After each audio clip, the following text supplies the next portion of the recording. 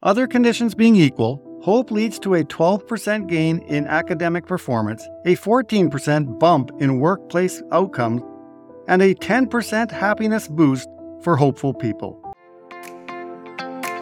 Welcome to Philosopher Insights, the podcast that delivers wisdom in minutes a day that you can put into practice daily and strive to master over a lifetime. The podcast committed to sharing ideas that encourage you to bridge the gap between who you are today and the person you aspire to be in the future. Hi, my name is Herb Lamba, and welcome to my podcast, where I will share practical insights from the world's best authors. Knowledge isn't power. Applied knowledge is. The quest to become the best version of you starts right now. Hi, and welcome to Philosopher Insights. My name is Herb Lamba. Today, we're discussing making hope happen, creating the future you want for yourself and others. The author of this book is Shane Lopez, and the book is published in 2014. I want to share a number of my favorite insights, starting with fantasize and dwelling, goals plus agency plus pathways, hope matters, sweet spot, future casting, pre-commit, next generation, and then finish it off with leadership and hope. So let's start with the introduction. Quote, although some people believe that hope is too soft to study scientifically, other researchers and I have convincing evidence that hopeful thoughts and behavior propel everyone toward well-being and success. That hope underlies purpose-driven action, from showing up for school to leading organizations and communities. That it correlates positively with health and even longevity, and that it does not depend on income level or IQ. In addition, while only half the population measures high in hope, hope can be learned, and the hopeful among us play a powerful role in spreading hope to others. Now, my mission is to make hope contagious in order to address the problems that face us, both as individuals and as society. We need to create hope. Everywhere I go to spread this hope contagion, people are eager to learn how they can create a better future for themselves, their families, and their communities. My message seems simple to me now, but it took more than a decade to figure it out. Hope matters. Hope is a choice. Hope can be learned. Hope can be shared with others. All right, let's buckle in, my friends, because we're diving into the thrilling world of hope. And we're not talking about the kind you get when you cross your fingers before a job interview. Nope, we're talking about the science-backed, life-altering kind of hope. Ever wondered how some folks are out there crushing it at life, radiating happiness, and basically being the superheroes of productivity? Spoiler alert, it's not because they have a magical rabbit's foot or a higher IQ. It's simply because they're flexing their hope muscles. Now, I devoured this book like it was the last slice of pizza at a birthday party. And guess what? I'm not keeping all the wisdom to myself. I'm here to share my favorite insights, so get ready to be inspired because hope, my friends, is the secret sauce of life. Insight number 1, fantasize and dwelling. Quote, tracking my future thinking and those planned for your future media messages led to two important realizations. First, we think about the future a lot, both because it gives us an emotional boost and because other people, parents, teachers, marketers, encourage us to do so. Second, not all thoughts about the future are created equal. I wanted to examine this discovery a little more closely. So I did what I often ask my clients to do. I record my thoughts. Every day for a week, in 15-minute stretches, I wrote down my thoughts about the future. This gave me a snapshot of my future thinking, which fell into 3 categories. Sometimes I was just fantasizing. I had big thoughts that were pure fun and entertainment about a fast convertible, next summer's vacation, or a retirement on the beach. These gave me a quick high, sometimes followed by a quick low. At other times, I was dwelling. I hyper-focused my future thoughts on the bad things that might happen, such as struggling to get a job, taking 30 years to pay off my student loan, or never being able to retire. And sometimes my thoughts balanced fantasizing and dwelling, which were exciting thoughts about my future, even while I acknowledged the challenges before me. That's when I was hoping. End quote. Now that's amazing. Quick question. Where's your happy place on the timeline? Are you the daydream expert, creating a future picture without worrying about problems? Or maybe you're stuck dealing with issues, giving them the VIP treatment. Alternatively, are you the hope expert, finding a perfect balance between dreamy goals and a realistic handle on problems? Insight number 2, goals plus agency plus pathways. Quote, here is the present. which is in some way less desirable than our imagined future. There is the target of our longing, and you are the one moving yourself from here to there. We expect something from the future and also from ourselves. In our minds, our beliefs firm up links between ourselves and the future, priming people for hope. People do this by setting high expectations about the future, somewhat tempered by reality, and then acting on them. The hopeful share core beliefs that set them apart from others. Two of them are, the future will be better than the present, and I have the power to make it so. End quote. Lopez expresses two additional core beliefs that underpin hope. The path from the present to the future is rarely a straight line, and it is almost never a single line. Quote, hopeful people believe there are numerous paths to my goals, and none of them are free of obstacles. End quote.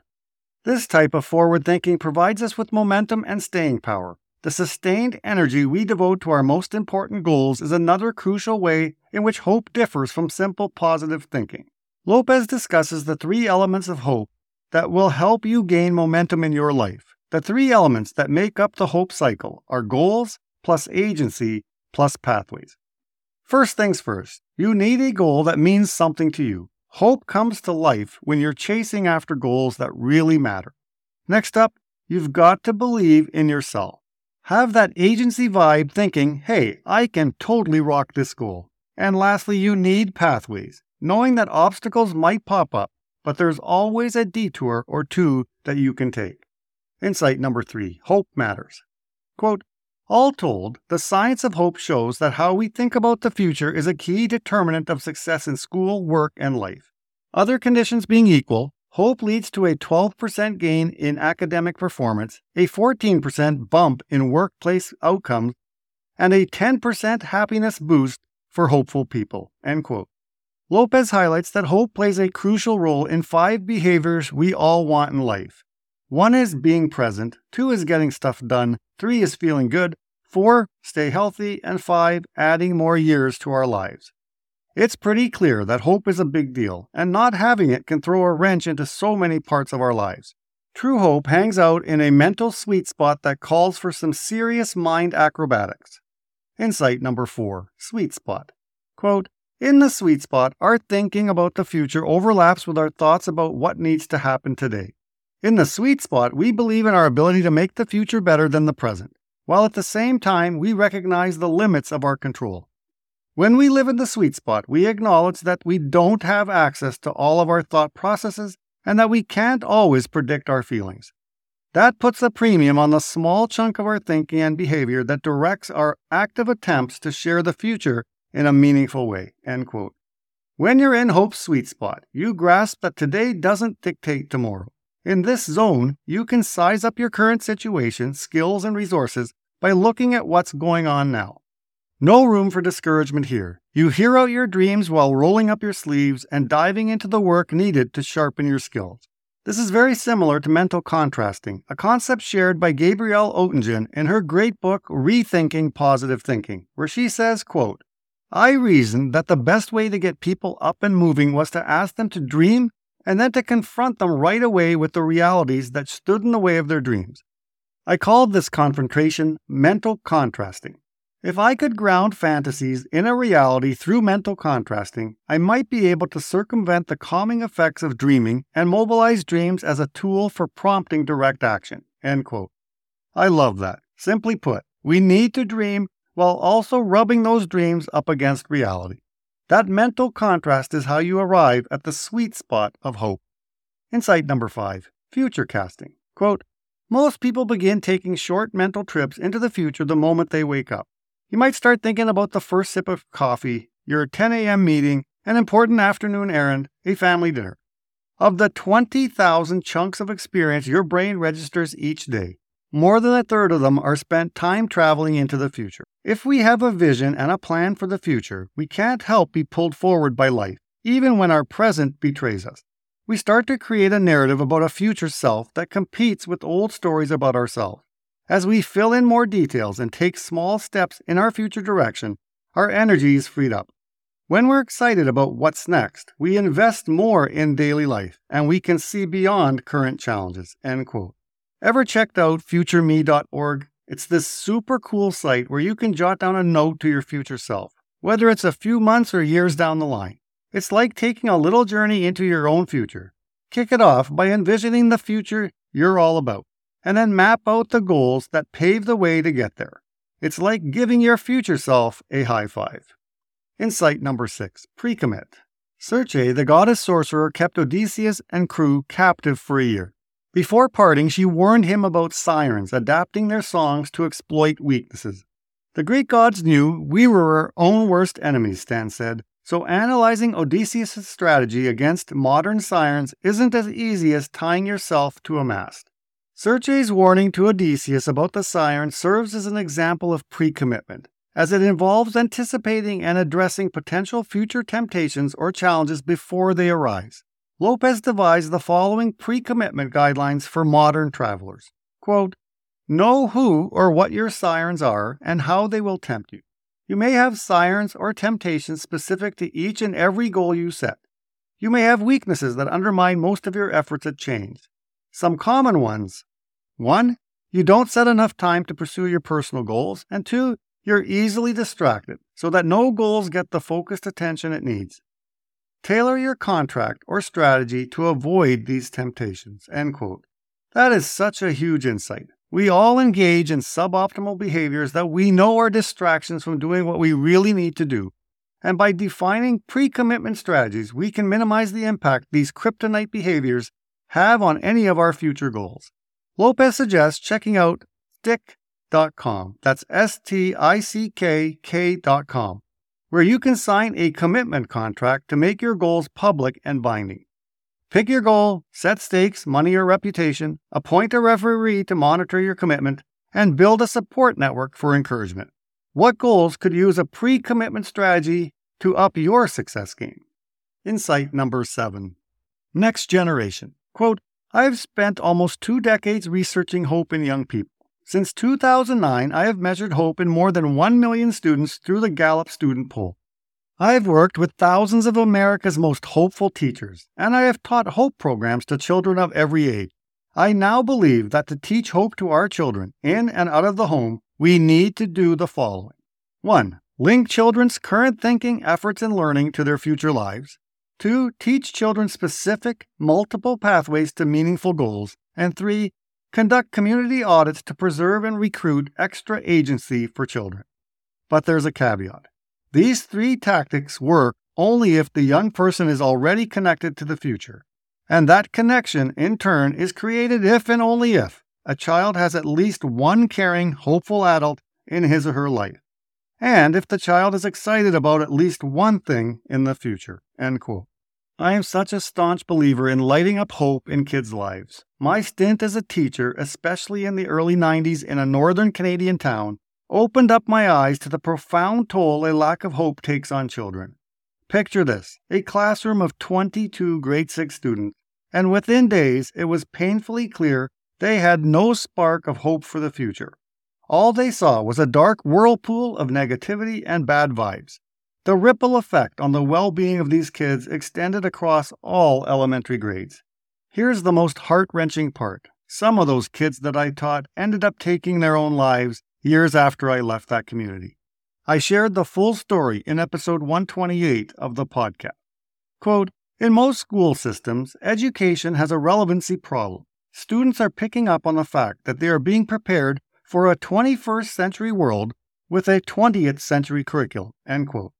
I am in complete agreement. Today's students often lack the fervor for what traditional schooling offers, and there's a noticeable gap in connecting their current efforts with their future development. There is a crucial bridge missing between what they're learning now and the incredible opportunities that lie ahead. Quote, what if students consider today's work as an investment in their future self? The more and earlier we prime students to make that connection between their college-bound selves and their K-12 selves, the more they invest in hard work today. End quote. Yep, our school systems are like that old stuck-in-its-way pickle jar. We're still scratching our heads, wondering why some kids look more bored than a sloth on Sunday. Maybe the trick is just shaking things up, making what they learn connect to the grand adventure of their future. Here's an idea. Let's trade the old maps for a shiny GPS to success and see those sleepy eyes perk right up. Insight number 8, leadership and hope. Quote, when people have a boss who makes them feel hopeful about the future, they are more committed to their job. Specifically, when Gallup asked followers whether their leader at work, typically a manager, made them enthusiastic about the future, of those who said yes, 69% were engaged in their job, scoring high on a measure of involvement in and excitement about their work. These engaged employees are the product of hopeful leadership. They are more innovative and productive than others, and they're more likely to be with the company for the long haul. Of those followers who said that the leader did not make them enthusiastic about the future, a mere 1% were committed and energized at work. These disengaged workers are a threat to business, co-workers, and themselves. They not only fail to make meaningful contributions, they undermine the hard work of others, and they are likely to be more physically and mentally unhealthy than co-workers. And, for good and bad, it is somewhat likely that they won't be with the company 1 year later. End quote. Wow. If there is one statistic in this book that jumped off the page, it was this one. A leader that inspires hope for the future has dramatically better odds of having engaged followers. 69% versus 1% if the leader fails to bring enthusiasm about the future. Leadership isn't a rare trait. It's in everyone's toolkit, whether they admit it or not. Here's the thing, though. It kicks off with you, client zero. To inspire others, first master leading yourself by fortifying your mindset and diving into personal growth. Lopez spills the secret sauce in this book. Sprinkle in some hope, set some goals, embrace agency, and carve out pathways for effective self-leadership. It's like baking a success cake. Start with you, add hope, and let the leadership magic rise. Quote, the tiny ripples of hope you set in motion can change the path of someone's life. It can make their future better. You don't have to take a big, bold action or raise a ton of money to spark change. You can start small. You merely need to create momentum where there was none. Making ripples start with you. End quote. Shane Lopez shares the secrets of hope in his awesome book. He shows you how to make more of it for yourself and teaches you how to help others do the same. It's like having a hope coach in your corner, guiding you to a more positive and fulfilling life. So I encourage you to grab this book and let's get this hope party started together. And until next time, stay curious and keep embracing the wonders of knowledge. Talk to you soon. You've been listening to Philosopher Insights with your host, Herb Lambert. If you enjoyed this episode and you'd like to support the podcast, please share it with others, post about it on social media, or leave a rating and review. Thanks again, and I'll see you next time.